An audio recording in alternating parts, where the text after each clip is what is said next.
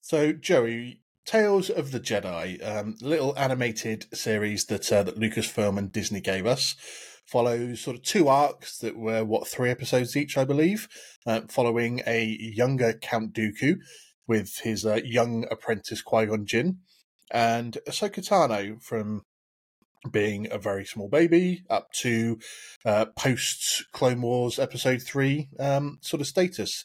Covers, I guess, a little bit of the novel that we had for Ahsoka as well, though slight retcon in there, I believe, as well, to be fair. Yeah, we can definitely talk about that. But your initial thought when they announced this series, was it something that you were digging? Did you think, what's the point? What were your initial thoughts?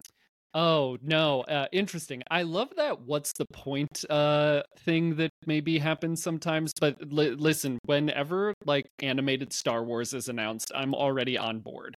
It doesn't really, you don't have to necessarily tell me what it's going to be about. I'm just like, we've had such good luck with animated Star Wars so far that I'm already like, I'm primed. I'm already on board. So I was very excited when they started to announce this. Very excited, Dave Filoni's involvement, and he's like, he's created the characters that I've loved. He's created my favorite Star Wars. So it's really a combination of him and animation that really like set it up for success for me. And then seeing, getting the backstory of Dooku, which I think was great and kind of helped me understand there's a pretty big change from Dooku in Phantom Menace to Attack of the Clones and onward, I think. So it really helped me get more of that out of help me understand that more, which is another thing I think the animated series really does for the live action stuff. So yeah, I was pretty excited when Tales of the Jedi was announced.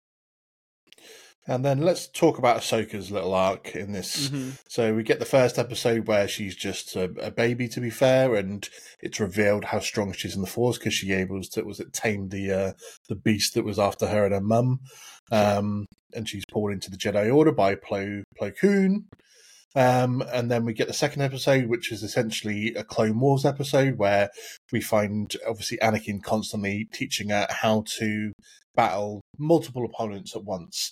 And we get that great montage of her just constantly being shot at by the 501st. And she gets constantly knocked out until she learns how to do that. And we learn this is how, realistically, she's able to survive Order 66 in the end. And then we get post-Clone Wars episode where she's obviously been out in hiding, that kind of runs a little bit concurrent with the story of the Ahsoka novel and the Inquisitor that she comes across and how she very, very easily defeats this Inquisitor. Your overall thoughts then on this arc, and we can get into that current story with the novel. Yeah, Ahsoka's my favorite Star Wars character, so it's very easy to reel me in that way. I really liked the stuff with the Togruta village and her as a baby. I don't necessarily know, this is another thing. This isn't the right language, but like, I don't know if I need to see her being like the strongest in the Force, right? Like, one thing I love about Kanan Jarrus is that he wasn't the strongest Jedi, but he was still like the focal point of this TV show and still the main character and still like accomplishing stuff. So other than being like, very showing how powerful she actually is, I really enjoyed like the baby Ahsoka thing and seeing her get taken into the Jedi Order. And the second one out of three, like the middle one during the Clone Wars with Anakin teaching her, I enjoyed it. That's probably, I guess, the one that like doesn't necessarily live in my head rent free, I guess I would say. Like, it's great. I love watching it. I love that. I like that montage. It's also cool to see how much the animation has evolved. I think we'll talk about that in a little bit, like from early Clone Wars to stuff like this.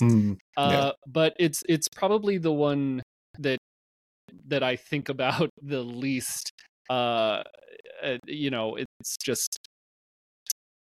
I don't even want to say it wasn't my favorite. It's not like at that level, but I guess it wasn't my favorite of the three episodes of her thing in that series.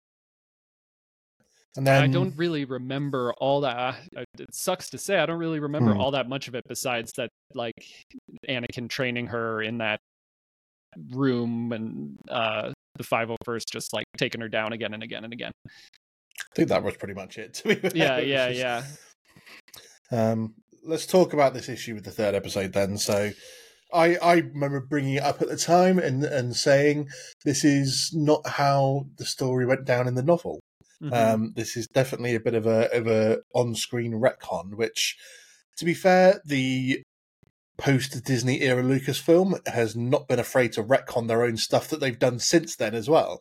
Yeah. You know, they've written a few novels that they've already gone and retconned with on-screen stuff. So were you that bothered about it? Did it bug you? Did you like the change at all? Personally, I don't really like retcons when they're recently done. So the novel wasn't even that long ago in terms of when this came out. It was only, 5-6 years ago, maybe? I think it was about 2018 or 19, the novel. Maybe. It feels like it's older than that, but I couldn't. I'm not 100% sure. But yeah, so my main issue with this is I really loved that book when it came out. That was like I think that was actually the first Star Wars book I read as an adult, like post that 90s kind of boom of Star Wars novels. And I really loved that book for a lot of reasons. What I don't really understand still to this day is I'm fine with like the creative license of telling the story a little bit differently, and Dave Filoni created the character, and so he gets to have final say. I mean, there is something to be said for like someone else put time and effort into their art, and that's what that book is. The main issue is I think to cram that book into that, like, however long that episode was, there is retcons but significant erasure of what I consider to be very important things, events, people in that story. So everything Ahsoka goes through in that book is extremely important and powerful, up to and including the fight with the Inquisitor and healing those lightsaber crystals. But the people that she meets along the way are very important to her getting back into the fight and becoming Fulcrum. And that's completely erased in that episode. And not for nothing, but there's also queer characters in the book that are just erased. They're just like not. I mean, they're just erased. They're not in that episode of the show. So I don't really understand why you would try to like take such a significant amount of story and shove it into this short form, because there are such important plot points for the character and other characters, and like representation within that book that then you don't get to have in the show. That's like my biggest issue with that whole transition from that book to the show. Yeah, I understand that, to be fair. I mean, there is obviously a lot of time period that you could have done any random episode on Ahsoka about, and then to take a very specific part of a book without knowing any of the context. If you haven't read the book, obviously, or the novel, you're not going to know any of the context really of what's gone into that. And so then to try and, as you say, condense it down into that, it just maybe wasn't the smartest decision they made in terms of creatively doing it. But at the same point, I almost understand why they wanted to include that snippet of her versus the Inquisitor, even though she defeats him a lot quicker in that episode than she did in the novel, even though he wasn't the strongest Inquisitor in the book, and it wasn't maybe the most challenging battle for her. She still had no lightsabers. She wasn't really trying to use the Force too much to not draw attention to herself. Yeah. And then to just basically do it in 10 seconds against him and just strike him down. It was like, okay, yeah. I would say for anyone interested who's listening to this and hasn't read the book, I would say go read the book. I mean, it's such a good story. It's so Ahsoka. Again, there's like representation in the book that's not in the show, and then just her like building those lightsabers that we then see her have in things like The Mandalorian and the Ahsoka show. Like she's collecting these pieces of stuff and she doesn't know what for, and then she defeats the Inquisitor and like heals the crystals. It's just so cool. Lots of cool like Jedi lore and Force lore stuff in those little snippets that we just don't get in the show, unfortunately. Yeah. Then we have the other arc in Tales of the Jedi, Count Dooku, a younger Count Dooku with his young apprentice, and that we see that how disgusted Dooku has become with the rampant greed and selfishness of people who were in charge of things in the Republic. And then we obviously move it through his little story to see that it's officially confirmed he's the one that deletes Kamino from the Jedi archives using Cypher Dyas's code, and then down to Qui-Gon's passing at Episode 1, and his battle with Yaddle in this episode, and eventually killing her for Sidious. I'm going to let you speak first because I've got a really big issue that I'm going to be talking about with these episodes. What were your initial thoughts on this little arc?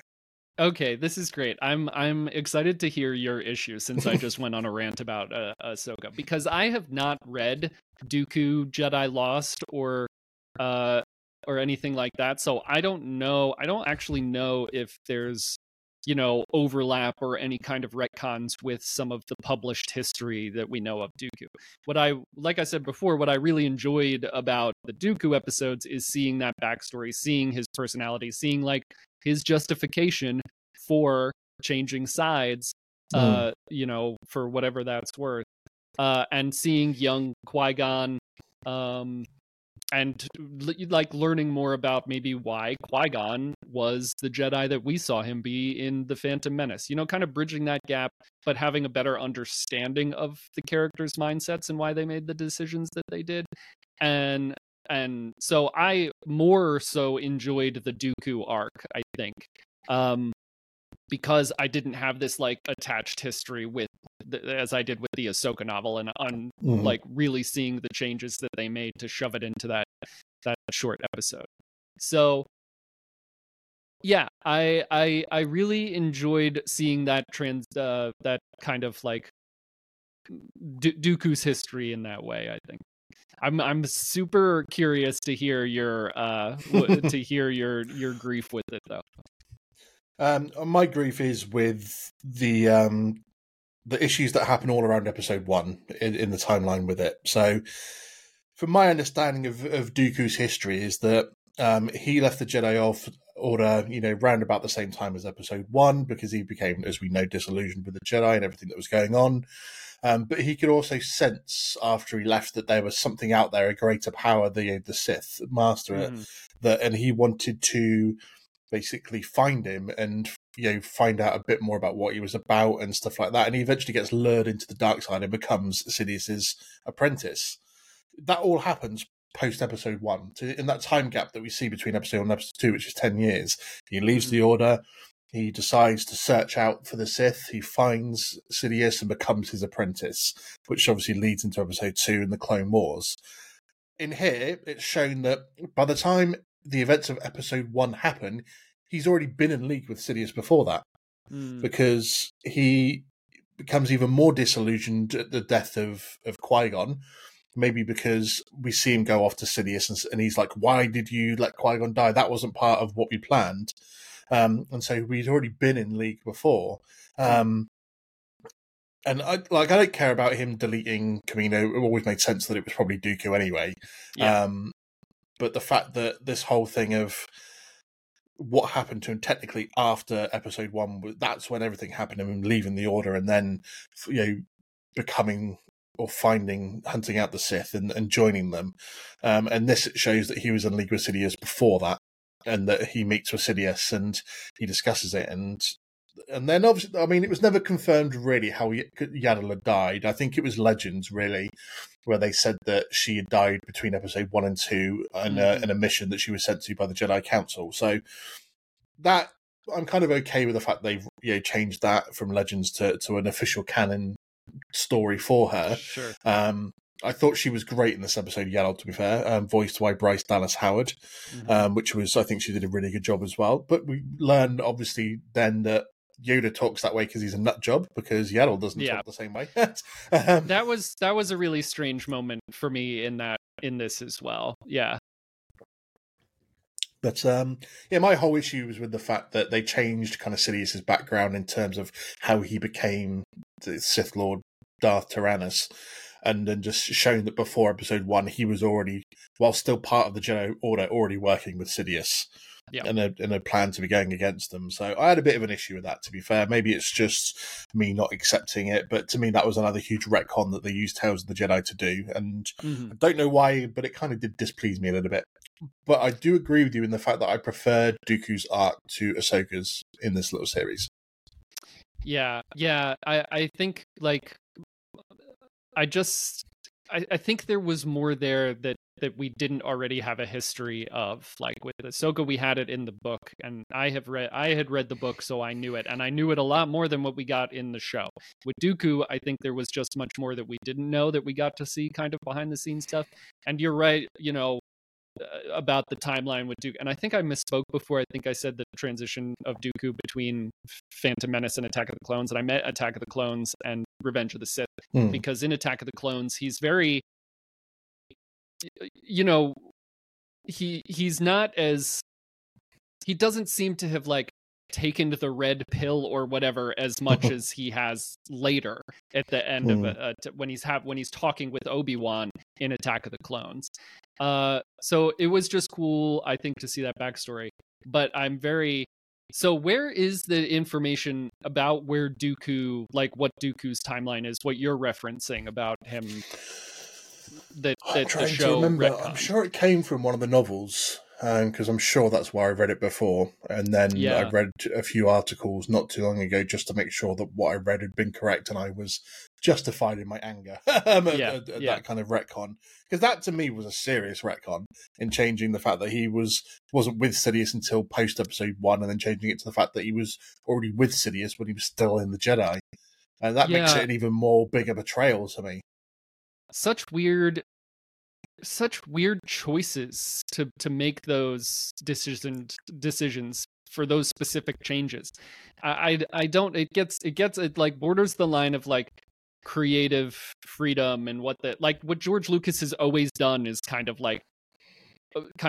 cross this line of like what the content creator is allowed to change because they are the creator, right? With the special editions and stuff like that.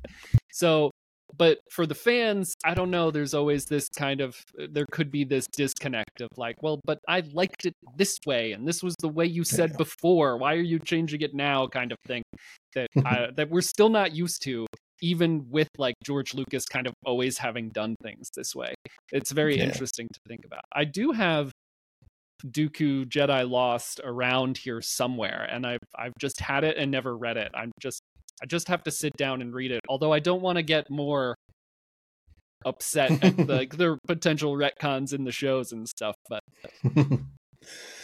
just to wrap up then our little chat about Tales of the Jedi before we move on. So season 2 already been announced that we're going to be getting it. Anyone in particular you would like to see?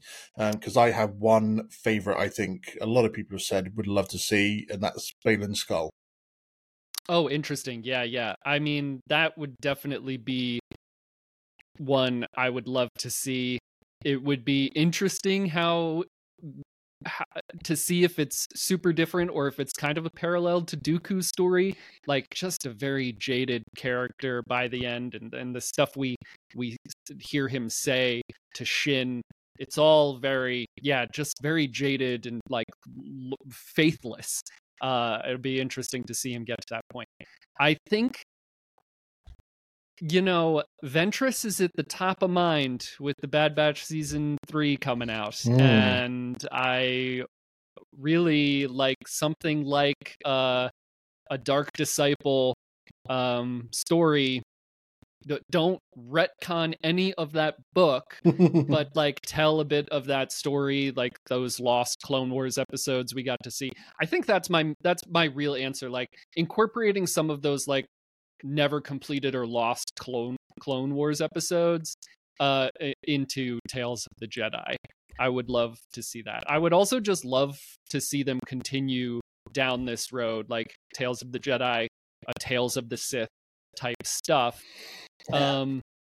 Especially with like what we so far have the future planned for Star Wars. So yeah, I would just really any character I would love to see more of, but Ventress right now is at the top of mind for me.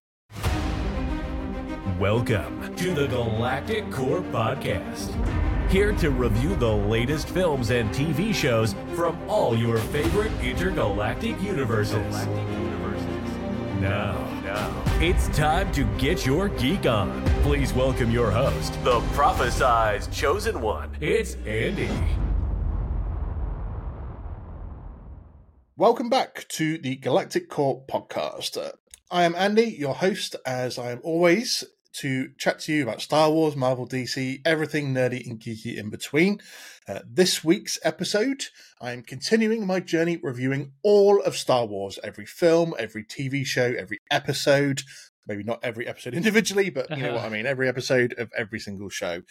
Doing it pretty much in timeline order. So by now, you've already seen episode 1 and episode 2 come out, which means that we have arrived at the Clone Wars. I have a very special guest to chat to me about this. We have been chatting for months about getting this episode done, because when I mentioned to him that I wanted to do a review of all Star Wars, and he mentioned that he loved Clone Wars, I was like, perfect. Don't even need to talk about it. You can come back on and do this. Been on the show before, and so I'm more than happy, I should say. So welcome back to the show from the Krypton to Alderaan podcast. It's Joey. Hello, everyone.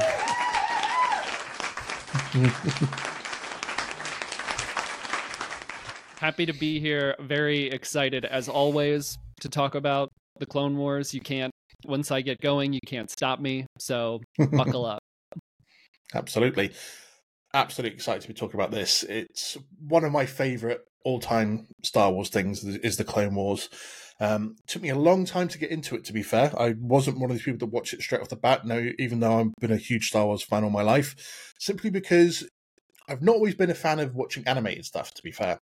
I don't watch a lot of it outside of Star Wars stuff and things like that. So Star Wars is the one that has brought me more into it because of the Clone Wars, because of Rebels and all Bad Batch, everything that spun off from this particular point. But we've got a lot to talk about. We've got 7 series. We can throw in the trashy film as well that kicked it all off, to be fair. Ooh, already stirring the pot. Nice. But I'm more than happy to get chatting about this, Jerry. So tell us a bit about your love for the Clone Wars. What is it about this show that you absolutely adore? Because I know you do. Oh, my goodness. I don't know if there's an answer to that question. I honestly love almost everything about this show. I think that there's 7 seasons or series, like you said. There's so much of it, and because it was so good, there's so much of it. It left, it got brought back. The animation, you can watch the animation evolve. Like, you start at season 1, the animation it's a bit janky. Maybe trips over itself a little bit, but when you get to the end, I mean, it just like elevated the animation of it so much. Apart from that, I mean, it just introduced me to characters that are my favorite characters in all of Star Wars, like Ahsoka and Captain Rex, and there's just so much to love about the Clone Wars. And on top of all of that, I know we're going to get into it. There's so many characters that I love. It introduced so many storylines. I'm a very like lore heavy person. I love lore. So we're going to get into some of like conversations about the more like lore heavy episodes and stuff, but it also really focused on the clones a lot. And I think early on introduced the idea of like, what happens to the clones when there's no war to fight? And it very quickly got very politically deep, which I think Phantom Menace tried to do and didn't, and kind of missed the mark. I think the Clone Wars animated series hits those political topics much better than the live action prequel stuff. And then it really makes me appreciate the prequels much more than I did before I watched the Clone Wars. Filling in that time gap, giving the characters time to grow and to become who they are by the time we get to Revenge of the Sith, that means so much to me and makes Revenge of the Sith make so much more sense. Whether other than it does if you don't watch the Clone Wars, in my opinion. So there's so much to love, and it really elevates Star Wars in general for me. It makes Order 66 so much worse. I'm a Sith through and through. I've already said this. If the choices were put before me, you take the red pill or the blue pill, I would pick that red pill every single day of the week. I've got 2 Sith tattoos, so I would be completely lost in it. But having said that, so you'd think as a Sith I would celebrate Order 66, woohoo, Red of the Jedi. But it's I've always got upset Order 66 because you don't like it, even because I'm a Star Wars fan, I hate Order 66. It's the downfall of the Jedi Order and stuff, but. Then when you've gone through the Clone Wars and then you sit there and watch episode 3 and it just makes it 10 times worse. And I think with all the extra stories we get now as well, they came back and did series 7. So we've got the Siege of Mandalore and the things that run concurrent with that to episode 3 and everything that ties in then together with that. It makes all of it just hit so much harder and makes everything after that more emotional. So then when you run off to things like The Bad Batch, the Kenobi series, to Rebels, and then even going into the original trilogy, it just weighs more heavily as well in terms of the emotion of it all. And that's what Star Wars means to a lot of people as well, doesn't it? In terms of the emotional weight that these series carry and these characters carry for you. And the fact that we then, post prequels in terms of real life timing, they went back and filled us in with 3 years of what happened in these 3 years, with 6 and then 7 beautiful series and a weird film as well to boot. So I keep dishing on the film. So let's just jump into that very quickly because I don't want to spend too much time talking about this film. But this is technically what kicked it all off. This animated film that got released, and this story that they basically. Getting Jabba the Hutt's son and returning to him in respect to just trying to foil Dooku and his plans. A very weird story, to be fair, but any thoughts on this one? This is probably the thing I have the least thoughts about that we're going to talk about with the Clone Wars. I was just actually in a Discord group talking about this movie and talking with people who love it, and I had said I think I've only really ever watched it once, really. So there's not a whole lot there that really hooked me in, I would say, other than I love animation. I'm kind of the opposite of you, where I consume a lot of animation even outside of Star Wars. Anything from Rick and Morty to Owl House or Amphibia or any of those kinds of things. So I love animation a lot. And so that was kind of a connection for me with the movie. But it didn't, if it were the only thing that if it were the only Clone Wars content that we ever got, I probably wouldn't return to it so much. But it did spawn my greatest Star Wars love in that TV show. So I give it a lot of credit for that. I probably should return to it and see what I can take away from it these days. But yeah, I don't really have a lot to say. I haven't watched it as much as I have watched the series. And it did give us your all-time favorite character. Correct. To be fair, the controversy that surrounded this when it happened, in terms of, you can't give Anakin Skywalker a Padawan, how dare you? But she turned very quickly over the space of 4 or 5 years from one of the, I think at the time, genuinely, she was one of the most disliked characters around, because everyone was, especially hardcore fans, as we know, they're not always the best judges of things to say. Correct. but the hate that this character got, because everyone's like, how dare you, Anakin didn't have an apprentice, he was always Kenobi's apprentice, blah blah blah. But she becomes one of the most beloved characters in all of Star Wars, and one of the most important focal points for the entire saga of Star Wars as it is. Tell us, we'll move on to some favorite characters after this, but give us your thoughts on Ahsoka overall. Yeah, I think so the Clone Wars movie, was that 2008? About that, yeah. Yeah, I shouldn't throw out dates that I don't know for sure. But anyway, it was very much a time when people were still high on their horse of hating the prequels and just like, you can't do this, you can't do that, like all that kind of stuff, which still happens today.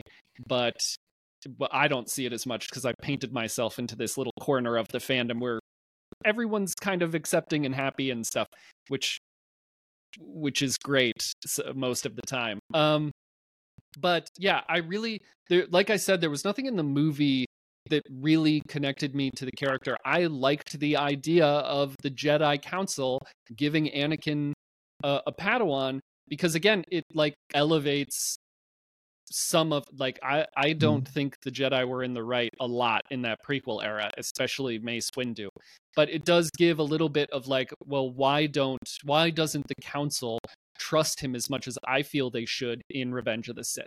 Well, they gave him this Padawan to test him, and he, and it comes up in the actual live action Ahsoka show where like his mindset was that they were warriors, right? He was training her to be a warrior.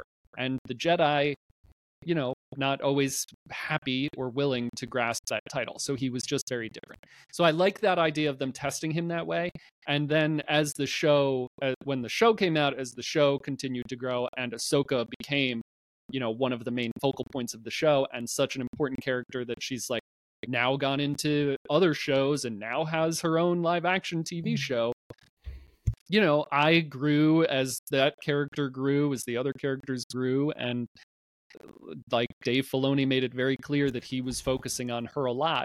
And so, yeah, I just fell in love with the character, and she, she's the focal point a lot of like learning about the different systems that are in place, which we all were at that point, I think, as Star Wars fans. So why is the Clone Wars going on? The politics of it, the episode where she goes off with Padme and like she like hates separatists, but then like Padme's friends with the separatist politician, and they're people, right? They're not people, right? She hates them all because she's on the Republic side, but she goes and she learns, and there's like that's some of that heavy politics stuff I was talking about. So I think she was growing in that space as we were all growing in that space, and I just like fell in love with the character and going along that journey with her.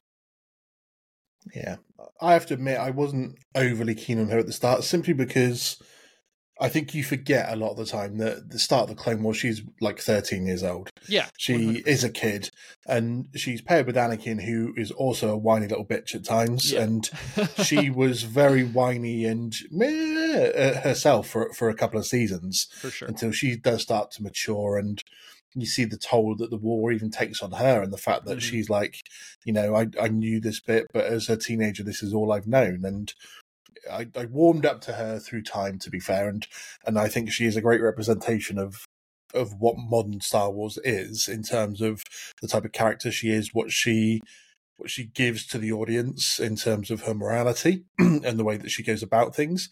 And you even see that she's willing and capable of change more often than not, and she still embodies, even if she maybe isn't fully classed as a Jedi anymore, she still embodies everything that is virtuous and true to the Jedi.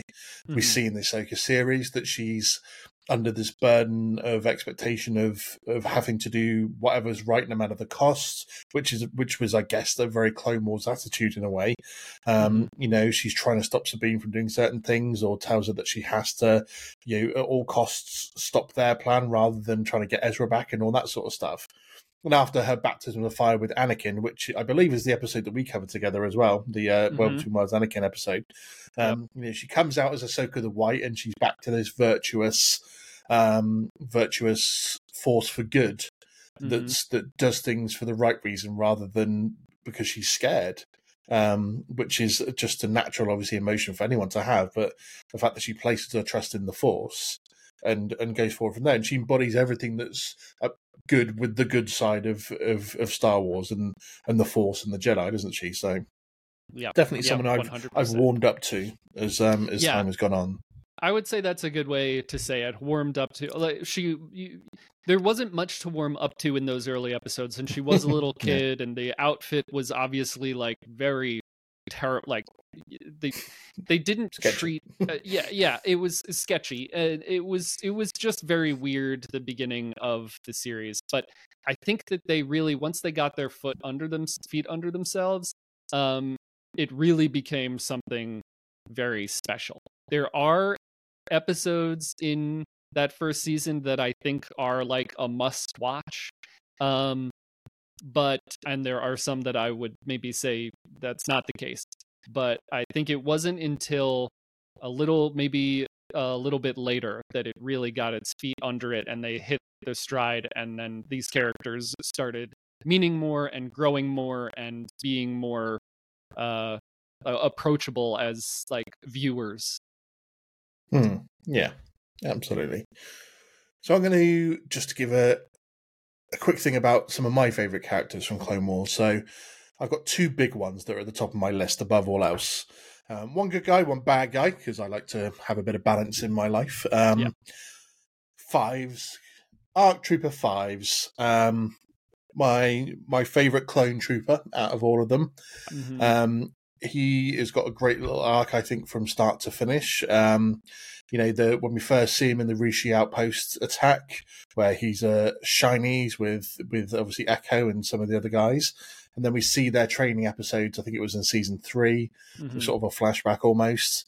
And we see the attack on Kamino, where he becomes an ARC trooper after it, because him and Echo have managed to repel so much, and obviously the death of 99 in that episode as well. And moving on to even things like the Umbara arc, where he's standing up to Pong Krell, and obviously then to his final arc with the control chip arc in season 6, where he finds out the truth and is then gunned down by that dickhead Fox. Sorry, excuse my language. By Commander Fox, Captain Fox, whatever his name was, and obviously has one of the saddest deaths out of all the clones. Or out of anyone in the Clone Wars, to be fair. But this 100%. Guy, to me, is what embodies everything about what the clones are and what they should have been. Because, he's brilliant tactically, he's a great soldier, but he's not afraid to realise that he is also a human. And whilst he wants to stand up and do everything that's right for his brothers, he also wants to do the right thing overall as a human. It's because they're so very rarely referred to as humans or anything like that. They're just referred to as clones. Or just soldiers bred for war. And he's not afraid to stand up for his fellow brothers in any situation, because he's like, we're not just numbers on a page. We're not just the ones to be thrown away. Like some of the other clones we see throughout the series talk about, we're just clones, we're disposable. And Five's like, sod that, I'm here to fight, I'm here to live, and I'm here to make it out to the other side. And but he just embodies everything that I love and everything that a clone and a person should be in this kind of situation that he's put in. I don't know, any thoughts on Fives? Oh, so many. I don't know if this is if that control chip arc is something that we're going to talk about in a little bit more depth a little later, but I have quite a bit to say about that. But yeah, Fives, one of the most important characters in the entire 7 seasons of this show, I think. That's where I'll leave that for now. Who's your bad guy? Maul. Nice. Yes. This guy that was basically taken from being almost a throwaway character in episode 1, The Phantom Menace. The shock of him being brought back and go, the dude that got sliced in half survived. How the hell would that even happen? And then it gives you a bit more depth to what you can do if you're tapped into the dark side on such a deep level that you can use your hate and anger to survive life-ending injuries in a way. And the fact that he's then brought back, and once has his mind restored, shall we say, his arc then over Clone Wars and even going into Rebels, because you kind of got to include that as an overall arc for him in a way.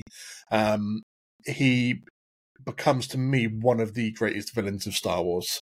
And one of the greatest characters, because he's not just a martial arts specialist as we kind of deem to see him in the Phantom Menace.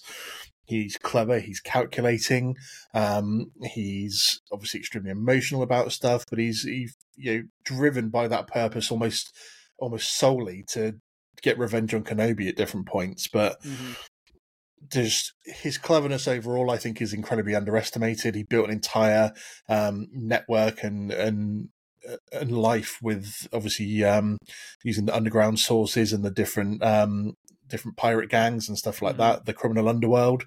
I think he is generally, a lot of people who love Clone Wars recognize obviously the brilliance of his character and Rebels as well, but I think for the larger audience he's almost underestimated because everyone still thinks of the episode 1 Maul rather than, I don't think of episode 1 Maul anymore. I just think of him as Clone Wars and Rebels Maul. Yep. So I have him up there, and if I was asked to make a list of the greatest villains of Star Wars, he'd be top 3. I think he's at the top. I think I put him. He's might be my favorite villain of Star Wars, but he's up there with Thrawn, and I don't necessarily consider Thrawn a villain myself, but he's also Maul is almost the same level of strategist, military tactical strategy as Thrawn, in my mind, based on what we see throughout the Clone Wars. He's certainly a better strategist than any Jedi we see. I think the only reason he's outdone by Sidious is because I wouldn't say Sidious is a strategist. He's just like gifted these, like he knows what's going to happen. I think that's more of a force ability, whereas like Maul is like military strategy and understanding how to bring these networks in together, like Black Sun and everything you're saying, like all of the criminal underworld stuff.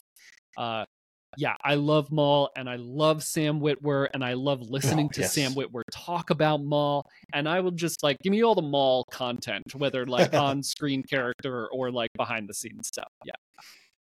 Sam Witwer's voice is perfect. Obviously, we all know him from The Force Unleashed, and then before he even came back to do Maul, he voiced the son from the Mortis arc in Clone Wars, didn't he? So, and then we get him as Maul, and then you can't picture him as anyone else. And I know he appears in almost every single Star Wars project now in some form or another, whether he's doing a voice or he's under a helmet somewhere, and that just speaks to the volumes of impact that this guy has had. And forever will be in our hearts, I think, due to the Kenobi in Rebels. So gotta love Sam Witwer for that. But anyone else you have on your list that you want to mention in terms of favorites?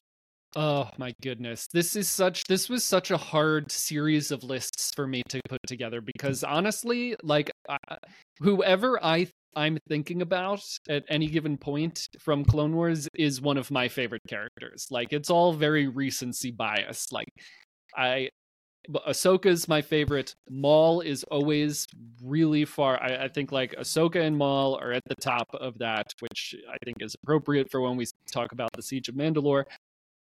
But we wouldn't have Ventress without the Clone Wars, which we don't get a lot of Clone Wars episodes about her, but we get some, and her redemption, and then the Dark Disciple book. I really love that character. The clones were always a big one for me. Like, each and every time we focus on the clones, and there's like a clone specific arc, not just Rex, like you're saying, Fives, Echo, Jesse, any clone, what's the deserter's name? He's really when things change around. Oh man, that's a bummer. Why his name escapes out of my head? Yeah, it's bugging me now. Can't remember. Is it? This is Cut Lawquane. That's it. Yeah. Okay. Yeah. Beat me to it. Cut. Like when we get introduced to Cut and Rex meets Cut, that's I think when like the theme of the Clone Wars finally like starts. Like, the thesis of the show changes when Cut enters the scene. So I think he's a very important character. And yeah, it's a very hard question for me to answer because, I mean, we get the Night Sisters and Mother Talzin and all of this like stuff that I just love, like the as I say on Krypton to Alderaan, the like mystical magical hoo-ha that's really like my jam. So yeah, I don't know if there's anyone I can put up at the top of the list other than, as we're having this conversation today, I'm going to be like, oh yeah, they're one of my favorite characters over and over again because everyone in the show is. So that's a cop-out answer, but here we are. Well, no, it's all good. I understand what you mean, though. There's so many to love, to be fair. So let's throw it on its head then. Give me the name of one character that you hate in the Clone Wars. One guy that, when he pops on screen, whether it's for one episode or an arc or every now and again he pops up, that you just look at him and go, if you were in front of me, I'd want to punch you in the face. Can you give me the name of one person that you would do that with? If you want to think about it for a minute, I'll give you a name that I would do this to. Go for it. I've got two very quick names, to be fair. One, because I think he's written brilliantly to have this effect on you, and that's Rush Clovis. The guy that was smarmy, all very over Padme. punchable face. Yeah, yes. Just the name Rush Clovis. You're going to know he's going to be an arrogant little bastard. And I just love the fact that he obviously works out very quickly. Something's going on with Padme and Anakin, and he's like, "Well, why did you fight me then?" Anakin's like, "I don't need my powers to fight you." He's like, "I do have a metal hand that's going to kick the crap out of you," but and then he obviously just beats the crap out of him. But he has a very obviously punchable face. I think that's tenement to how good how he was written to be like that. But I think for me personally, my overall arcing person that I absolutely hate, and I think I've had a lot of people agree with me on this, so we'll see how you feel, but Pong Krell. Oof. Boy, the way that guy treated the clones, and especially the 501st, which are my boys. I mean, you can see it over my shoulder here. I've got a bunch of the 501st sitting over here. I've got all of them. I've got Apo, I've got Fives, Jesse, Echo. They're all stood over there. And the way Pong Krell treated these boys, it's criminal. I'm glad he got killed at the end of it. Yeah. I think I would love to talk about the Umbara arc and Krell and stuff. I think I'd be too afraid. So I got very itchy eyes all of a sudden. I think I'd be afraid to punch Krell. That's the main thing that would hold me back. Clovis, I would feel no hesitation. I think, I don't know why I wouldn't be afraid to punch Pre Vizsla, but man, he's up there for him and Gar. Maybe I'm just like anti-Mandalorian or something, but both him and Gar Saxon just kind of, man, they're just responsible for some really bad things happening in the show. So those two are at the top of my list as well. I never would have picked Clovis because honestly, I think I just write him out of my memory of this show. But yeah, he is definitely up there. So let's talk arcs then. Some of the best arcs that this show has to offer. I've got a few in mind. We've already sort of touched on them and said that we would come back to them, but you kick us off. Many. I know there is. I mean, I when I was on someone else's show recently discussing the Clone Wars, and they said, what are your favourite arcs? And I'm like, I've got a top 5 of what my favourite top 5 arcs are, but I can't put them in any specific order. Yeah. Because I love each of them for very different reasons, and their stories are obviously different, and so therefore I don't think I can put them in an exacting order of 1 to 5. They just are my favourites. I can name my favourites, but not in any order. But kick us off, man. You pick whatever one you want to talk about, and let's get into it. Okay. I think maybe I'll start off slow here. And I also can't put them in any specific order, and I'm probably not going to mention them in actual chronological order, but I'm going to count this. I'm going to count the Deserter. It's a 2-episode story. So it starts with an episode called Grievous Intrigue. The only reason this is on this list for me is because we meet Cut Lawquane. Rex meets Cut and Cut's a deserter, and Rex is very much like, I'm gonna turn you in, and you're gonna face, treason. And then Cut is like, why aren't we allowed to like have lives and have families? And I don't want to fight in a war. What happens when the war, like, do we want the war to end? We're made for war, so we're fighting to win, but then what happens to the clones when we win, right? He starts asking those questions, and that's the moment that Rex, we see kind of Rex change a bit after that. And then we hear Rex say a lot of that same stuff at the end of the series. So this is on my list because it really, to me, solidifies the thesis of the show going forward. What happens to the clones after the war is over? And it's a question that gets asked a lot after this, but it was such an important moment in the show to me. And I'm just looking at my notes here. See, episode 10 of season 2, so fairly early on, and it just gets built on from there.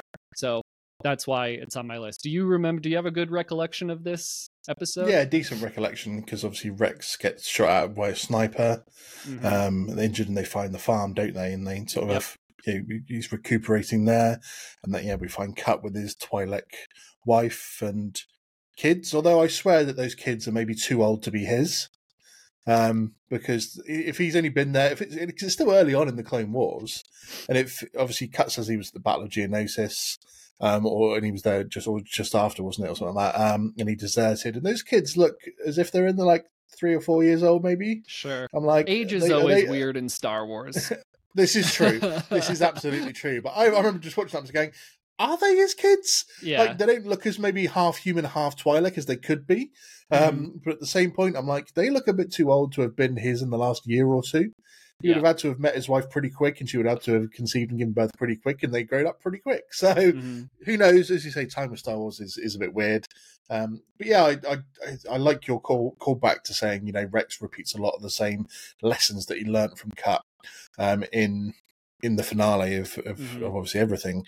And it's good that Rex took those lessons on board, because like you said, he's very, very much a soldier, and a soldier first and foremost before that. And then after that, he's more about his brothers, those people that he fights alongside. So yeah, I dig those episodes. I think that's an interesting choice, to be fair. It's not something I maybe would have expected, but I think it's a worthy inclusion, to be fair. Yeah. I'm going to throw... Oh, sorry, go for it. No, go for it. I was going to ask you what would be first on your list. Like I said, it's not necessarily first, but I'm just going because it's first on my actual notes list. Is the Mortis arc, the Mortis gods. So we're talking sort of second, third of season 3. I think it's about episodes 14, 15, 16, somewhere around there. For me, this is a big arc, because we get to dive a bit more into the lore of the Force itself, which I always love. A bit more lore stuff, a bit more learning about this stuff. The fact that there are beings above maybe the Jedi and the Sith in terms of what the hierarchy of beings in the Star Wars universe sort of is in official canon anyway. But the fact that this is the true and utter confirmation from George Lucas that Anakin Skywalker is the chosen one. Yeah. That's obviously something that when people go, isn't Luke really the chosen one? Or in the sequels, isn't it now Rey? And it's just like, watch this arc. This proves without a shadow of a doubt that George Lucas always intended for Anakin Skywalker to be the chosen one. Love the inclusion, like I said, overall of the son and the daughter and the father, and getting to learn a bit more. The first time that the father grabs Anakin's lightsaber with his hand and just pushes it back in, to deactivate it, I was like, God damn, man's got some magic going on there. But it's also an incredibly relevant arc, for the reason that when the son almost tricks Anakin into joining him and obviously infects him with the dark side a bit, and he gives him a vision of the future. You can't see it, to be fair, it's in that corner over there, but I've got an artist's rendition of almost that moment where Anakin sees his future, and you get that sort of vision of Vader's helmet in the background. Him. Yep. In fact, give me a sec, I'm just going to grab it because I think it's worth looking at. I would love to see that. That is one of my favorite moments in all of Star Wars, just that moment with the helmet in the background. Yeah, amazing. the Chosen One. Yeah. Yeah, I love that. Yeah, this is definitely on my list as well. Sorry, I don't mean to cut you off, but No, go for it. this is my kind of Star Wars. Like, I'm talking about The Deserter. I think I said season 2. I'm looking at my Mortis notes here now, but this is when it really got to me. This is when the Clone Wars started hitting on what makes Star Wars special to me in terms of how we usually talk about it on Krypton to Alderaan. This like very heavy lore, extra hoo-ha stuff, and learning more about the Force and learning more about like who's in control of the Force and the Chosen One stuff, and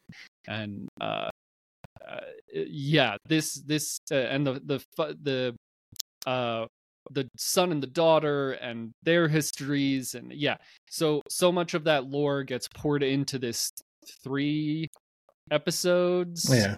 Is that how much? Yeah. So 3 episode arc, which is just so incredible to see. It's something that if people don't want to watch all of the Clone Wars, it's something that I say you should really watch just this arc, because it's so important to like the history of Star Wars. And it's a big arc for Ahsoka in a way as well. Yeah.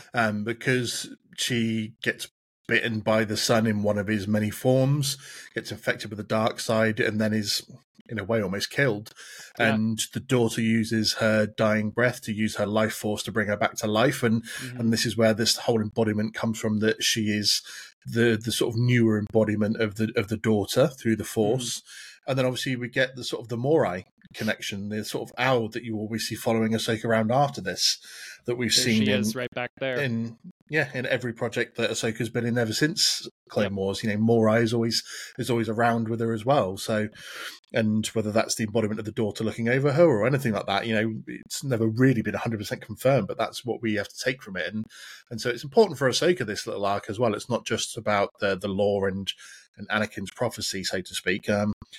It's one of these ones I would love to see a what if episode, like Marvel's What If, in terms of, obviously they've rumored that they're going to be doing a Star Wars type version of What If. What I would love to see is what if Anakin chose to stay on Mortis to be in charge, to take the father's place and be in charge of the son and the daughter. What would that have meant for the galaxy on the wider stream of things? That would be an episode I think that would be killing it if they did that. But overall, this has to be one of the most important arcs in all of Clone Wars. Certainly one of the most important. The only weak link in this is Obi-Wan Kenobi, unfortunately, I have to say. But I think also this also speaks to the arrogance of these, like, the human characters in this show. So we have the Mortis gods, the father, the son and the daughter, and the father wants Anakin to stay there to take his place as the person who keeps balance in the Force. That's a big, important job. But Anakin and Obi-Wan are like, we have to go fight this war. And it's so much of Star Wars is like the arrogance of people during war times and making decisions that they think are the ultimate, most important decision because it's a decision for their side of the fight. And they need to get, and it's like the entire cosmos is kept in balance by this individual, and he's asking you to take over, but you think it's more important to get back and fight in this war. It's very much like Rey going to get Luke to bring him into the fight in The Last Jedi. Like, just the arrogance of someone who thinks that they have to like take over this fight, which is also, I think, a very important plot point throughout this series. It's very, very relevant in that arc. Absolutely.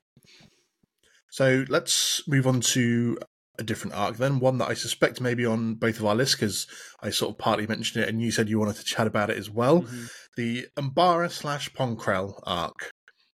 This was a 4-episode strong arc of where Ponkrell gets asked to take over from Anakin because Anakin's called back to Coruscant. There's always the background thought of, like, did Sidious want Ponkrell to be doing this? So did he call Anakin back for something and then left Ponkrell in charge? And Pong Krell is pretty much already turned to the dark side of the stage, and he's basically just wasting clone lives as much as he can, full frontal assaults on things that made no tactical sense. And then even being devious enough to get two different clone factions, Kenobi's, was it 332nd, and the 501st, to fight against each other and start killing each other before the big reveal of... I love that bit in this arc where, they all decide they're going to go and confront Krell, and they have that shot where they're all walking sort of like a diamond formation and going through, and Rex puts his helmet on and they go surround him.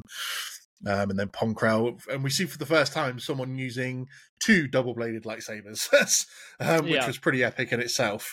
But overall, this was a very emotional but dark arc. Tell us your thoughts. So dark. Yeah, this is my most infuriating arc of the Clone Wars by far. And again, it's like the growth of Captain Rex we get to see, because he is on Krell's side for a lot of this episode. Like, Krell is the general in charge of this mission. We're soldiers.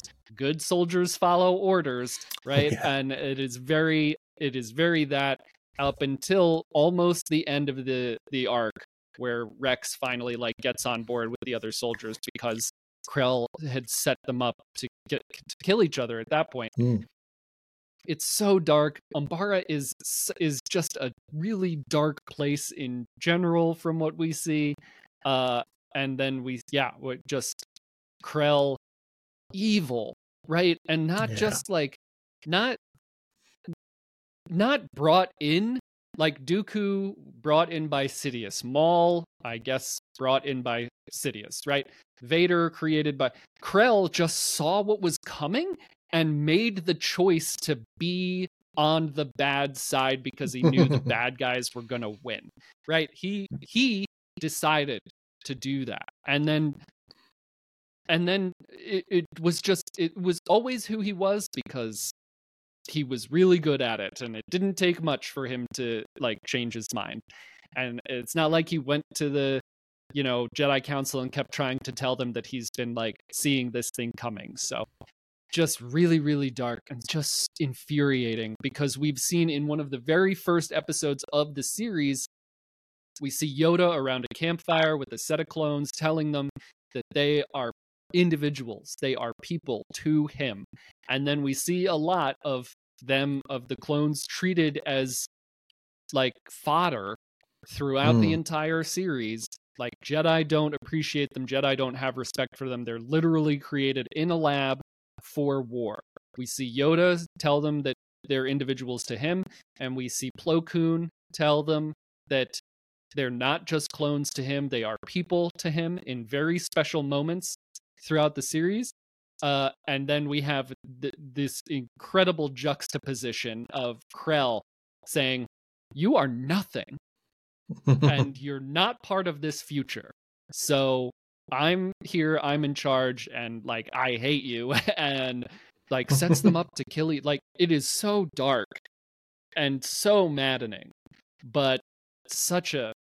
I don't know, there's obviously a stigma against animation, and people don't want to watch it because it's for kids or whatever. This is when the Clone Wars was more adult content than not, which to be fair, it got to very early. But this is I think if your argument was I don't want to watch it because it's a kids show, and you watched this arc, you would be like, oh damn, I was wrong, right?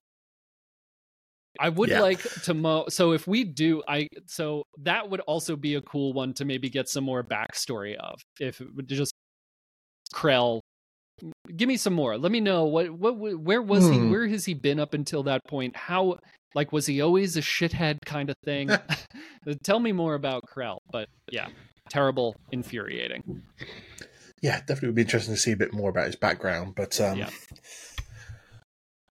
anyone who says, because I'm just picking up on your point about is the Clone Wars for kids or not, because everyone says Star Wars is generally for kids or big kids or whatever you want to call it. To me, it's one of those things that transcends the ages in terms of, it doesn't matter if you're an adult or a kid, it works either way. But the Clone Wars is not for kids. I don't care what anyone says. This was not made to be exclusively a kids show. There is too much death. There is too much destruction. There is too much backstabbing and heartache for this to primarily be a kids animated show. This was made for the adults. This was made for the adults to watch, really, and go, okay, it's an animated show, so kids can watch it, and we're not going to show anything absolutely brutal in terms of like dismemberment. And there's obviously the episode at the start of the control ship arc where one of the Jedi gets shot in the head, but they both times when they show it, they don't show the angle of the head being shot, so to speak. So they do dumb it down for the kids in a way, but this is not a kids show. And this arc is the embodiment of that. But who does shoot that Jedi in the head? It was Tup, wasn't it? Yeah. Yeah, and that starts the whole control chip journey, right? With Fives going down that rabbit hole, right? Yeah. Is that arc on your list? Yeah. Yeah, that's on my list. Should we get into that one? Because we've transitioned into that a little bit. Yeah. So this with... Okay, I know maybe I've said this a couple of times already, but this arc is just so incredibly important to understanding how the prequel trilogy works. The control chip... Before this show came out, we got Revenge of the Sith and we got Order 66. And so how did that happen? How did the Emperor execute Order 66 and then all the clones turned on all the Jedi?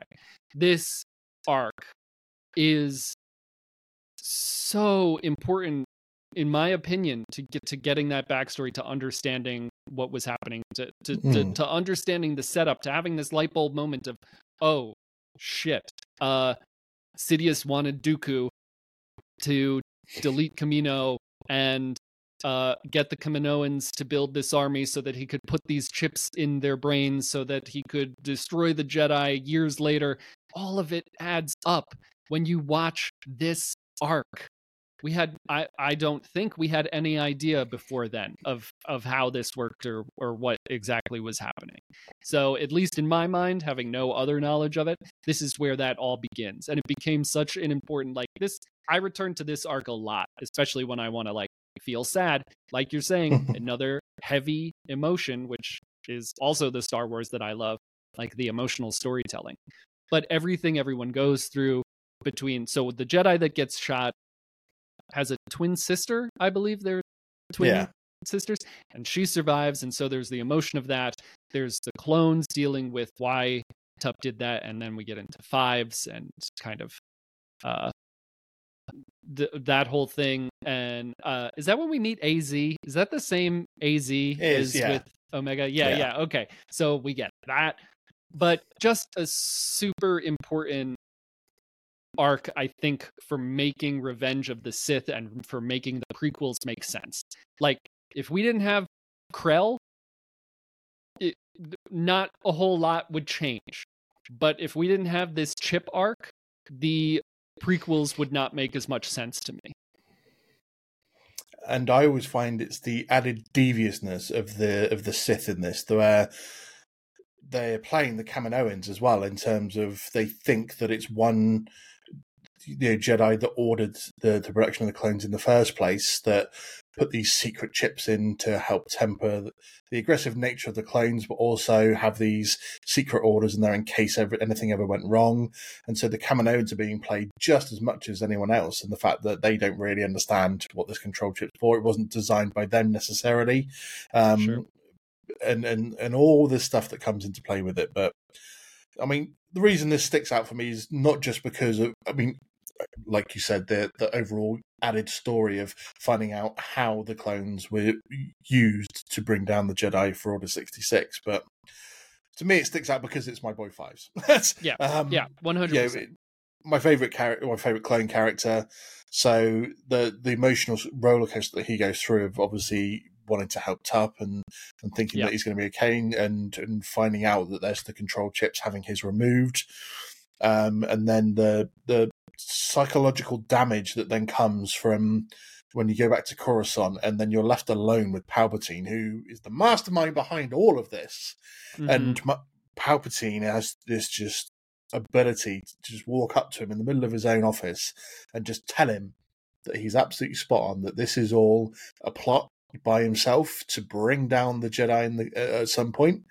And obviously he knows that this is going to send Fives mad, and he attempts to kill him in his office, and basically puts a target straight on his back, on Fives' back, for because everyone's searching for him.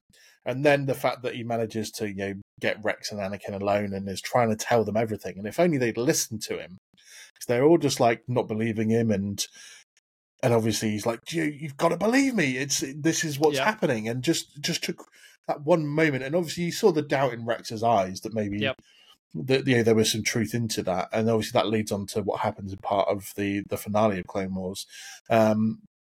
But he just needed one person to actually take him seriously, like Rex or Anakin. And then, as I mentioned earlier, Dickhead Fox turns up, a bit fucking trigger happy because he's like the Coruscant guard, and fucking shoots him. And it's actually written into the law that a lot of the clones hated Fox after this. A lot of them despised him for being the one that killed Fives, because it was well known that he was the one that shot him. You've got stuns on your fucking guns, man. Why are you going straight for the kill shot? Fucking stun him and arrest him, and then fucking he's alive, you bastard. I'm never going to forgive Fox. I'm glad he gets killed by Vader in the end. Well, maybe there's a chip situation triggered in Fox that I'm not trying to advocate for Fox, but that's also part of the ambiguousness that I really like. Like, after this point, it's like, why was this decision made at any point? Not any specific decision, but is this the chip? Like, what's going on? I bring it up in Krypton to Alderaan sometimes with things, and my co-host Royce is like, enough with the chips already. We can't blame everything on the inhibitor chips. But like, it's such a big thing in my mind because of this series of episodes. And then, we see Rex dealing with it later. We see Rex not dealing with not having believed in Fives in the finale of the Clone Wars and in the Bad Batch. So just another super, super important arc for the entire prequel era.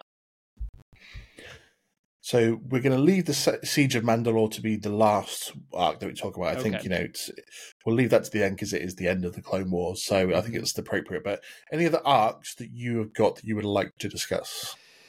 Yeah. I think one of my favorites, it's up there with Mortis. Mortis is probably my favorite because it appeals to what I love about Star Wars the most. A close second, or tied for first, is The Gathering. Oh, really? Which is when, I'm not even sure, I think it's 2 episodes. I should have taken better notes here, but anyway, the idea that Ahsoka and Yoda are taking the younglings to Ilum to find their kyber crystals. That in and of itself is just kind of like, it's a little side questy, but like it's just story, it's lore that I love. Like, we get to see Ilum, we get to see like what the trials are like to find the crystals. We get to see the younglings adjusting to that and figuring stuff out and get tested, and we get Gungi, which like we need, we need him. He's great. And I just love those episodes. They're another one that I return to a lot. I just love that lore. I love Ilum. I love lightsabers. I love kyber crystals. So that's one I return to a lot. And to your point about not being for kids and there being a lot of death and destruction in this arc, listen, we all love Hondo Ohnaka, right? We all love him. Fan favorite. In this arc, he is very ready to kill children to get kyber crystals. Like, there is very little room left for Hondo redemption based on this. I mean, I love the guy. I hope we see him in future content and stuff. But in this arc, he like is very ready to kill those children. to get those kyber crystals. And that's a bit that's very dark, in and of itself for this character. I think a lot of people forget about that when they're talking about how much they love Hondo Ohnaka. Yeah, I'm not going to lie. I kind of brush past that, to be fair, a little bit. In terms of, I don't think how bad that is that, they were willing to do that. I think he actually says it. I think like one of his men questions him about it, and he's just like, we're going to get the crystals and blow up the ship or something. I think he literally says like what he's willing to do to get the crystals. So there's not really any room for like, well, maybe he was going to leave them, to whatever. I think it's pretty clear what his intentions are. But what do you think about that arc? Is that one you would consider to be one of the greats? Because I think it's actually minimum 3 episodes, that wasn't it? Because you got the first one that's Ilum, and then the taking of them at the ship, or of Ahsoka, losing Ahsoka on the ship, and then going to Florum, or wherever it is, with things spreads over a few episodes. I love the Ilum episode. I'm with you on that one. I think it was a fantastic episode. Love to see again more of that lore about how the Jedis get the kyber crystals, and the way that specific ones have to call out to you, and you have to overcome certain fears to be able to then claim it. So we see like Gungi is impatient, and he has to sit and meditate to do it. One of them's have to overcome her fear. One of them has to climb up to get over her fear of heights, and one of them has to stop using tech and whatever to do it. So it's all great that that everyone's own weakness is what they have to overcome to be able to then get their own crystal that speaks to them, even though the law is written that you can use any crystal, but the one that calls out to you and you connect with is one that is much easier for you to use. It is in your lightsaber. After that, I wasn't so keen on the next one in that arc where they are on the ship, and maybe the bit where they have to be the dancers to try and rescue the circus dancers to try and rescue Ahsoka. I felt that bit was a little bit tedious, but the escape itself and the fact that Ahsoka was kept as a prisoner and tortured a little bit by the look of it, and then she still has to muster the strength to keep the kids alive to fight off Grievous as well. And we get to see Slave One. Yes. I do have in my notes that it was a 4-episode arc, and something I didn't know was that it was released as like a full-length 80-minute feature at one of the celebrations, which I think would be very cool to have seen at Celebration. Another thing we get in this, I can't believe I didn't say this when I first brought it up, is we get Huyang, which is one of the greatest moments in Star Wars for me. And then like such a cool character. Again, so much lore there where he's like trained Jedi, thousands of generations of Jedi, or at least hundreds, on how to build their lightsabers and like, Wookiee Jedi, rare to the Jedi you are, whatever he says to Gungi, but then has the hilt from the trees on Kashyyyk. It's just so lore rich in that sense. And then we get him being a complete badass when the pirates take the ship, right? He fights without a head. He has a line that's something like, I've been on this ship for like 500 years and I'm not letting pirates take it now. Something like that. He's a very badass character. It's just, voiced by David Tennant, which is just so perfect. Now in the Ahsoka show, which is also great. But I really love that. I really love that character and that lore. I do really love the inclusion of him amongst all that other lore was going on. There was something else I was going to say about the second episode with when they're on the ship with the pirates, but I cannot remember what I was going to say, and I did not write it down. But yeah, Huyang, Yoda. I don't really remember Yoda doing much throughout this, but also Yoda just willing to send kids into the cave on Ilum, knowing that it might freeze over, at nightfall, and then if I'm remembering correctly, the arrogant one has to rush out by the end, or maybe it's Gungi.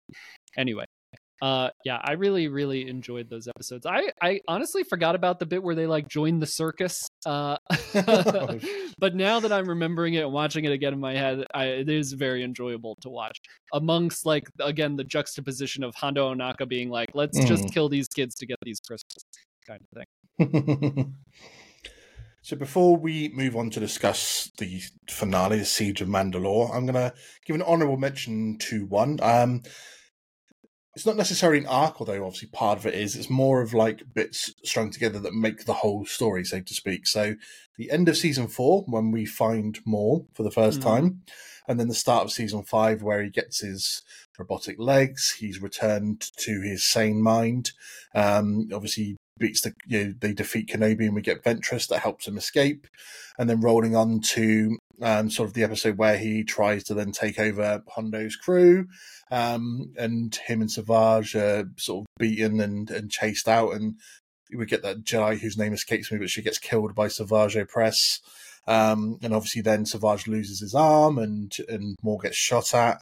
And then rolling into what I don't know the official name for it, but I call it the Mandalore arc. So the mid sort of season 5 arc of team on Mandalore with Pre Vizsla, the Darksabers, Maul taking over, and Satine being killed. And then at the end of the arc, Sidious. I'm going to touch on Sidious in a moment, but the overall sort of Kenobi Maul arc through end of season 4, beginning of season 5 to the Mandalore arc is fantastic, and it just shows a Jedi like Kenobi how different he is to Anakin, because you've got two people that go through in a way similar things but deal with them in polar opposites. Everything that when you look at, if you put a list out of the two things these two characters in terms of Anakin and Kenobi have gone through, and then see, I think a lot of people forget all the shit that Kenobi's been through, and he still comes out of that as a Jedi that is doing things for the good of the Jedi and the good of everyone around him. And Anakin caves very quickly and does things for selfish reasons and turns for not so good reasons. And it just shows to me the strength of the character of a Jedi like Kenobi, that he can go through so much stuff, and it, even if he's tempted by the dark side for a fleeting moment when Maul kills Satine, it just shows that he still does the right thing and lives by the sword, so to speak, of the Jedi. But then Sidious flowing in at the end of this arc. This is one of my, if someone asked me for the greatest moments of Clone Wars, this is in there for me. Sidious in his office in Coruscant, and we're not talking Palpatine, we're talking Sidious. One of the very few times in all of Star Wars we get Sidious rather than Palpatine. Right. And he's in his Coruscant office and he's sensing all of this happening on Mandalore from his office, and he gets in his ship, just goes over there, and he's just force choking Mandalorians left and right, walks into that grand room, and he just tells Maul and Opress, he's like, you guys are rivals now and I'm here to kick your ass. And he basically plays with them for like 10 minutes of a fight. They think they're getting somewhere with him, and he's just toying with them in a way, and they end up in that sort of bit outside, and he disposes of Maul for a bit, and it very quickly dispatches Savage Opress, kills him so easily. And then just when you think that maybe Maul can start getting something back because he's using 2 lightsabers now against Sidious's 2, and he's maybe fueled by that rage and anger that kept him alive for 10 years after being chopped in half. But then Sidious just puts his lightsabers away and just uses the Force on him, and then Force lightnings him, and Maul just instantly is like, holy shit, I'm so outmatched. And he's like, mercy, please. And Sidious was like, there is no mercy. He's like, but don't worry, I've got plans for you, so I'm not going to kill you just yet. I'm in love with that particular bit. I don't know if you can tell from the way I talk about it. Yeah, that's great. I love this.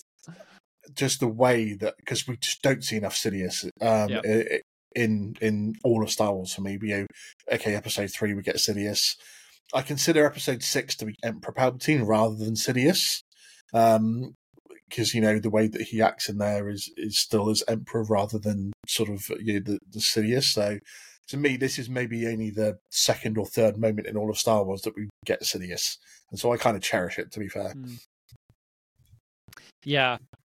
I mean, I love that whole Maul time frame where he's teaching Savage and they're building their network and they're trying to be. They never win. I mean, I've said it before. I do think Maul is an incredible like strategist. He never wins. Never once does he win. But I mean, I get he wins the Darksaber and he kills Satine, and that whole thing like is so emotional and powerful. And the part, if you had said the word, I would have left the Jedi Order, which is what Obi-Wan tells Satine, which is just like incredible.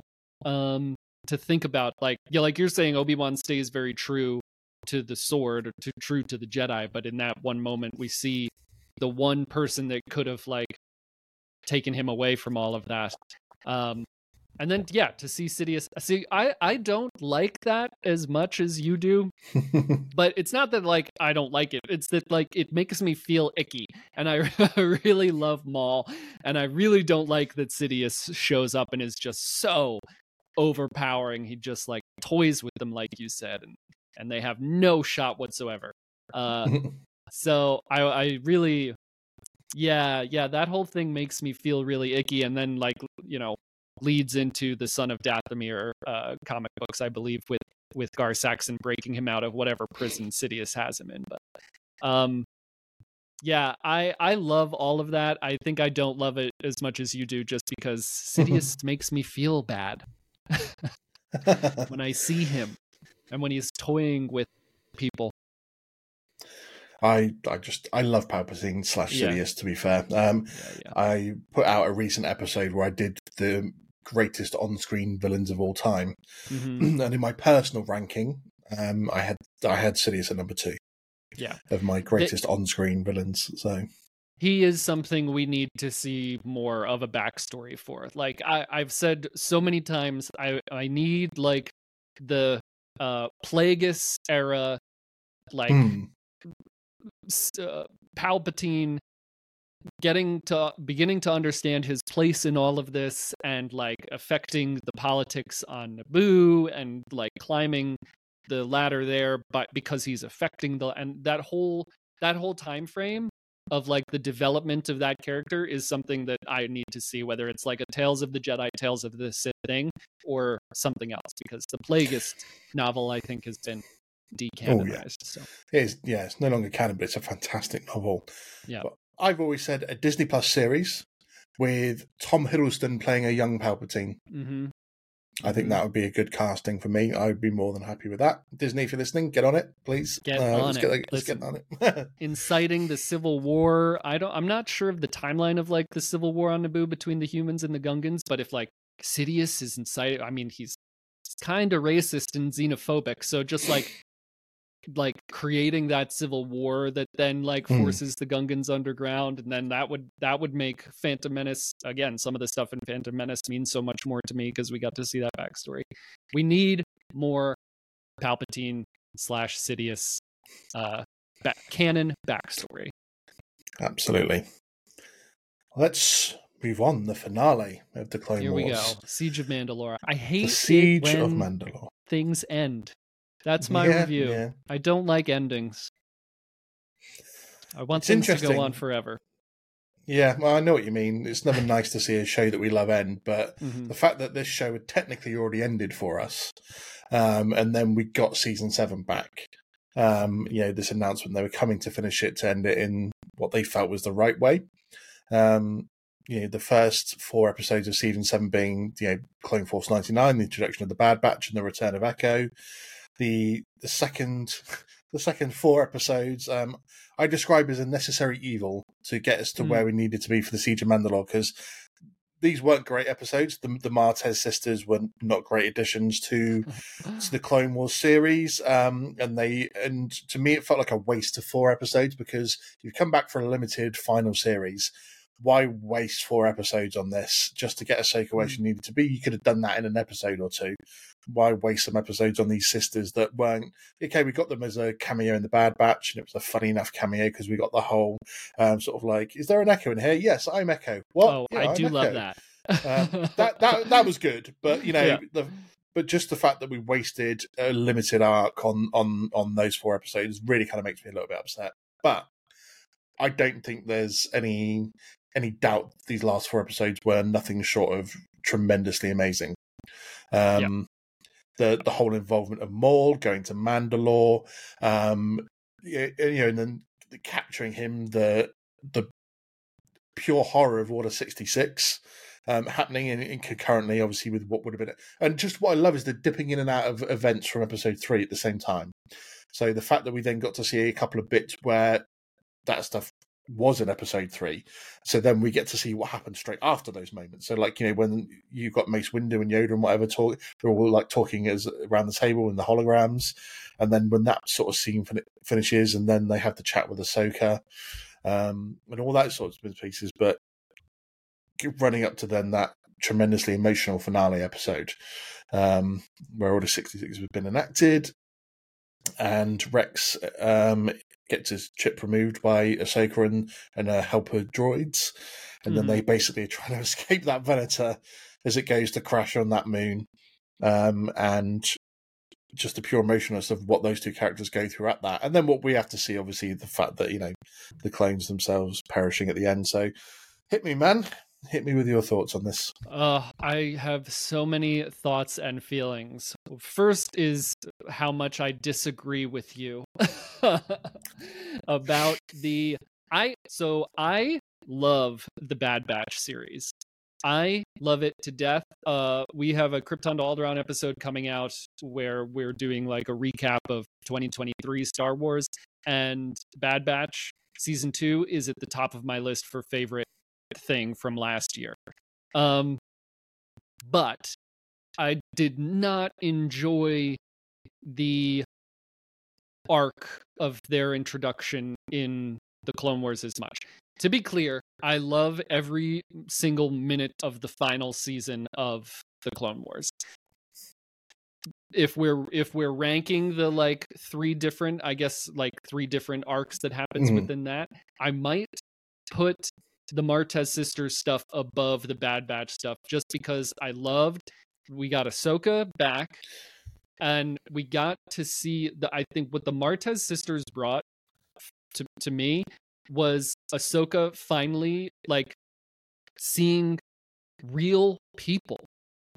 I've talked before about her like going with Padme to learn about like separatists and stuff and opening her mind a little bit there, but now she's like in with real people in the real world on the ground, and these people, their parents were killed in an attack, and the Jedi did not care about them at all. The Jedi's take on it was like, well, you're kind of like your parents had to die to prevent like more people from dying, right? They don't think it's like what the surface level of Coruscant versus the lower levels of Coruscant, where like the war and the Jedi don't care about the people down lower, and that's what the Martez sisters brought to like teach Ahsoka about like what's really going on in the rest of the world. And like I think they taught her a lot, like they humanized her a lot.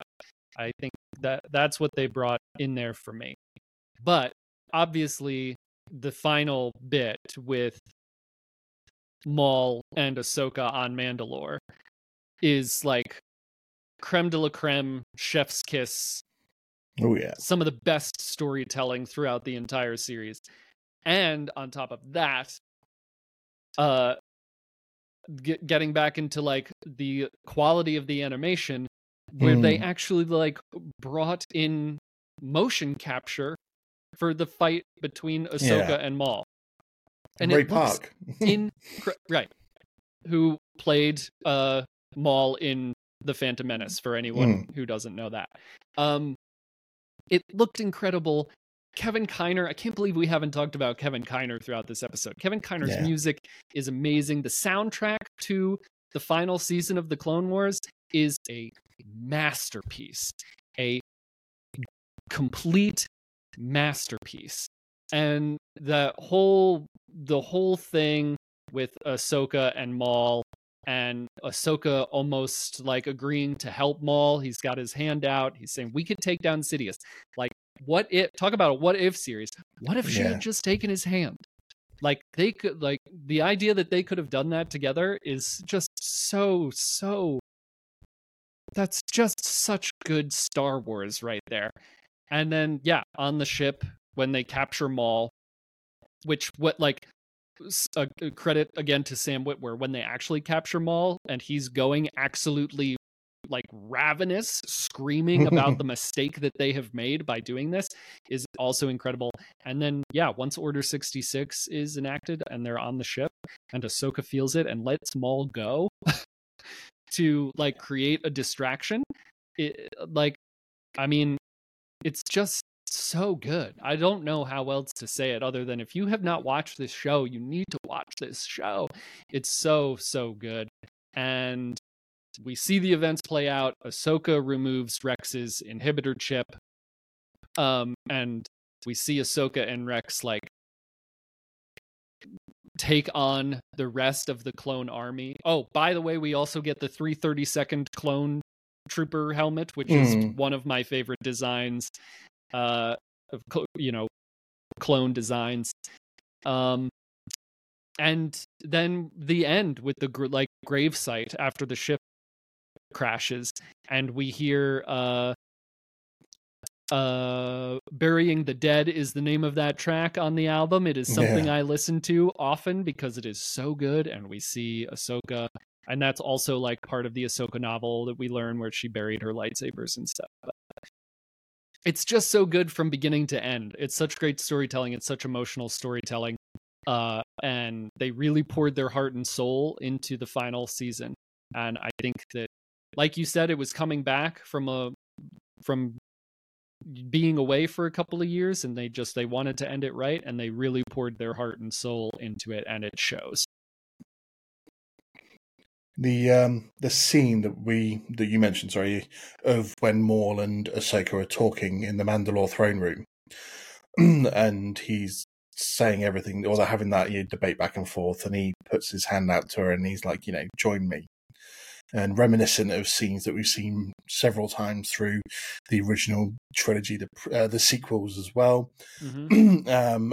And then that fantastic moment when Maul stood there with his hand outreached and Ahsoka's thinking, and the glass shatters behind them all, to the side of them, and neither of them flinch even an inch, and it just sits there in silence as that all goes on. To me, that was a captivating moment. Again, if I was listing best moments of Clone Wars, I would have that scene in there. Yep. But then again, tell me whether you disagree with this. It's almost like the arrogance of the Jedi when she's like, I will agree to help you, but tell me one thing. What did you want with Anakin? And he tells her basically the truth of the literal situation, and she refuses to believe it, like so many do. Yep. And then that results in their fight. And again, like you said, a potential what if episode of what if Ahsoka had agreed to help him and believed what he said about Anakin. And I think somewhere in her heart, she kind of knew that there was trouble with Anakin in the dark side, but just didn't want to accept it. And so therefore refuses to believe, and that leads to their battle and everything that did happen. But I sometimes want to scream at the Jedi. Like throughout my recordings of the prequels, I've talked a lot about my hatred for the Council and how arrogant they've been. And again, it's just every single Jedi seems to have been infected with this modern arrogance. And unfortunately, that's one of Ahsoka's probably worst moments, in the fact that if she had a bit more belief in what she actually felt inside rather than just dismissing it out of hand, could have made a huge difference to things. But yeah, the Jedi were wrong. The Jedi were the Jedi of the prequel era are not good. I mean, there's a lot wrong. They've been like, whether it's because of Sidious, whether it's because of like Sith relics that Jedi temple is literally built on, they are not right, and they enter this war and they become very arrogant, and it's very anti what they believe they are supposed to be. Throughout the Clone Wars, throughout the entire series, Jedi say nonstop, we're not soldiers, we're peacekeepers. It's said so frequently, and it's so blatantly not true. Yeah. Right? It's just like, how can you keep saying that? They think they are the answer. They think they're right. They're very, like you said, arrogant. And they're just like very, very wrong. Everyone read The High Republic. Read Star Wars The High Republic. It's very good, and it's very much like Jedi kind of transitioning from what they should be, what they think they are, like what the prequel Jedi think they are, like this big, bright protectors, knights, to kind of infected by the dark side. So that moment where she says, what do you want with Anakin? And he says he's the key to everything, and that's when she like breaks. Yeah. What if, like, man, things could have been, it just could have been so different. It could have stopped all of this before it had the chance to really start. So, but such good storytelling in that moment. Yeah, it really was. I mean, that whole episode itself, when they just carry on with their fight and up on the beams above the city, and like you said, Maul just rapidly screaming, but he's like, Maul just screaming like, "Let me die." He's like, I would rather die right now than anything else. But then I just love every episode of this finale. But when they're on the Venator, when Order 66 does happen and Ahsoka lets Maul go, and she's like, I'm not rooting for you. You're just a distraction. Go off and do something. And Maul gets his hallway scene where he's like, I don't even need a lightsaber right now, and he's using the ship to just tear through the clones. He's chopping people in half using parts of the ship. He's like having people's body parts like held in the Force with closing doors. That was pretty brutal in itself. And then to walk into the the hyperdrive room or whatever, and just tears that thing apart. That's a pretty good distraction. Maybe I don't think Ahsoka meant for it to be that bad, but Maul's like, okay, I'm going to pop off and do my thing. Just to show how strong Maul is, because he, like you said, he always seems to lose at every turn, but you still can't deny how powerful this dude is, and this is a perfect example of that. And then obviously it runs us, like we said, through to the finale sort of episode of, and this is such an emotional episode because Ahsoka and Rex are trying to work out how the hell are they going to escape this ship, and that chat they sort of have in the main room before they go out. And Rex is like, how are we going to kill all these people? And Ahsoka's like, I don't want to kill anyone. This isn't their fault. They're being controlled. And she takes off Rex's helmet, and he's actually crying about this, and it's just like, I don't see another way out apart from killing my brothers.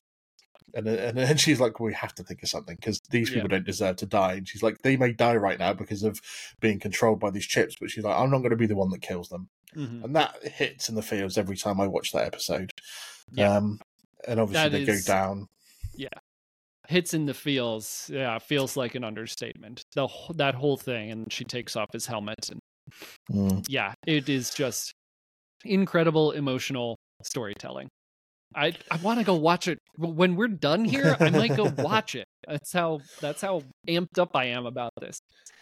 And there's one fact about this finale that I've mentioned it a few times during my prequels recordings and stuff, but it's one I like to bring up because it's the symmetry that we get from this particular fact, is that the moon that they crash on in this finale episode is the very same moon that Jango Fett was recruited on to be the clone template. So in a way, this is the moon where the Clone Wars started, because the clone template was recruited on this moon. Wow. And it's the one where the series itself, if obviously maybe not the Clone Wars itself, you can say that's episode 3 film. But in terms of where we see the series itself end, it ends on the same moon where technically it kind of began. So the nice symmetry there that gives us, I think, is a really well thought out fact that probably a lot of people don't necessarily know, because every time I bring it up and speak to someone about it, they haven't really heard it. So I don't think I knew that. If I knew that, I forgot it, because this is news to me. But now that you have said that, I can definitely be the actually guy going forward. But that is just incredible symmetry. Yeah, I love that so much. In fact, I would now consider this to be the end of the Clone Wars, like you're saying, versus having to watch Revenge of the Sith to get there. Any final thoughts you want to put forward about the Clone Wars? I just want to make a quick honorable mention. I should have done this earlier, but I think the Trial of Ahsoka, which is like the end of the original series, more or less, right? I mean, we got those extra, the extra series of episodes where Yoda communing with the Force, which also deserves a conversation. But the trial of Ahsoka, also extremely emotional storytelling, extremely emotional ending, and we get Ventress back helping her out and stuff. But Barriss, like the turn of a Jedi Padawan or a young Jedi Knight, whatever she is at that point, to the extent where she bombs the Jedi Temple and then frames her friend, like that's absolutely nuts, and also a very important story to tell. And also, I would love to see more Barriss, whether it's like in a Tales of the Jedi type thing, or if we get more of her later, maybe in season 2 of Ahsoka or whatever. Anyway, honorable mention to the trial of Ahsoka Tano, because at the end of it, she leaves the Jedi Order. She walks away, and that's something that I think really breaks Anakin. Again, it like leads us into like why Anakin is the way he is after that. She leaves him. She leaves the Jedi Order. She just, and it's so every time I watch it, every time I watch that scene of her walking down those steps away from the temple, it's very emotional. So definitely worth, I think, an honorable mention here. I'm sorry for bringing it up after the Siege of Mandalore, but needed to be said. It's all good. And it did spawn one of my favourite memes as well, because there's that scene where Barriss and Anakin are fighting in the Jedi Temple, and she's screaming at Anakin going, the only thing that the Jedi Council, what's the only thing the Jedi Council approves of is violence. And then in the meme, it just goes to Anakin going, Anakin lights a second lightsaber just to prove this bitch how wrong she is. Yeah. Okay, so the only thing we understand is violence, so I'm going to kick your ass with 2 lightsabers now. Yeah. It was one of the funniest memes I saw, to be fair. It also gave us I don't know if you could see it back there, the Temple Guard design, which I have a 3D printed wearable sized Temple Guard helmet, because immediately that became my favorite like character design, armor design in Star Wars. It's beautiful. Their lightsabers are awesome. The gold with the white is just, I just love every piece of that design. So anyway, it also gave us that, because they're like, chasing down the criminals in the episode. So, but that's all I have to say about that. Joey, thank you so much indeed for coming on and having a nice long discussion and getting in depth about the Clone Wars. I love chatting Star Wars with you. It's always a good thing to do, and the Clone Wars is a worthy subject for 2 people who probably, I think it's fair to say, know a lot about the Clone Wars to have this kind of chat. So I really do appreciate you coming on. Tell everyone at home exactly where we can find the Krypton to Alderaan. Sure. Firstly, thank you so much for having me. I love and will take any opportunity to talk about the Clone Wars. If you have ever listened to my podcast before, you know that.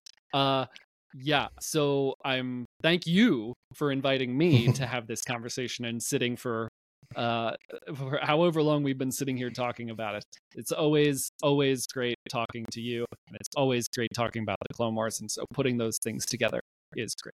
Anyone can find me if they search any social media for Krypton to Alderaan. We're on any social media platform, anywhere you listen to podcasts. And also, we're on YouTube. I've been doing more stuff on YouTube. So just search Krypton to Alderaan, and you will find us there. And tune in soon for our Best of 2023 episode. I think it's a really fun one. So check that out. Absolutely. Make sure you're out there. Make sure you're giving Krypton to Alderaan a follow. They're definitely worth it. No, you are, mate. Don't doubt yourselves. You do a really good job over there. So definitely worth going and giving them a follow. You can find Galactic Paw podcast. What it is, I don't know what show that is, but this is the Galactic Paw podcast. You can find my show on Instagram. My show, I don't know what's wrong with me now. It's all gone to pot at the end. You can find my social media on Instagram, Facebook, TikTok, Twitch, and YouTube. In any of my show descriptions for this particular episode, you will find the links for Krypton to Alderaan in there. So give them a like, give them a follow. If you're not already following myself and my show, what the hell are you doing? Press that like button, press that subscribe button. I'm also on YouTube. I've got all my episodes on there. You can find me on Spotify, Apple Music, the same places that you can find Joey's podcast as well. But thank you very much, Joey. It's been an absolute pleasure. I'll be back next week with a brand new episode. But until then, everyone, as always, the Force will be with you, always. Nice. Come on, I've pressed the stop button. Thanks for tuning in to the Galactic Core Podcast. Don't forget to subscribe so you never miss an episode. But until next time, go get your geek on.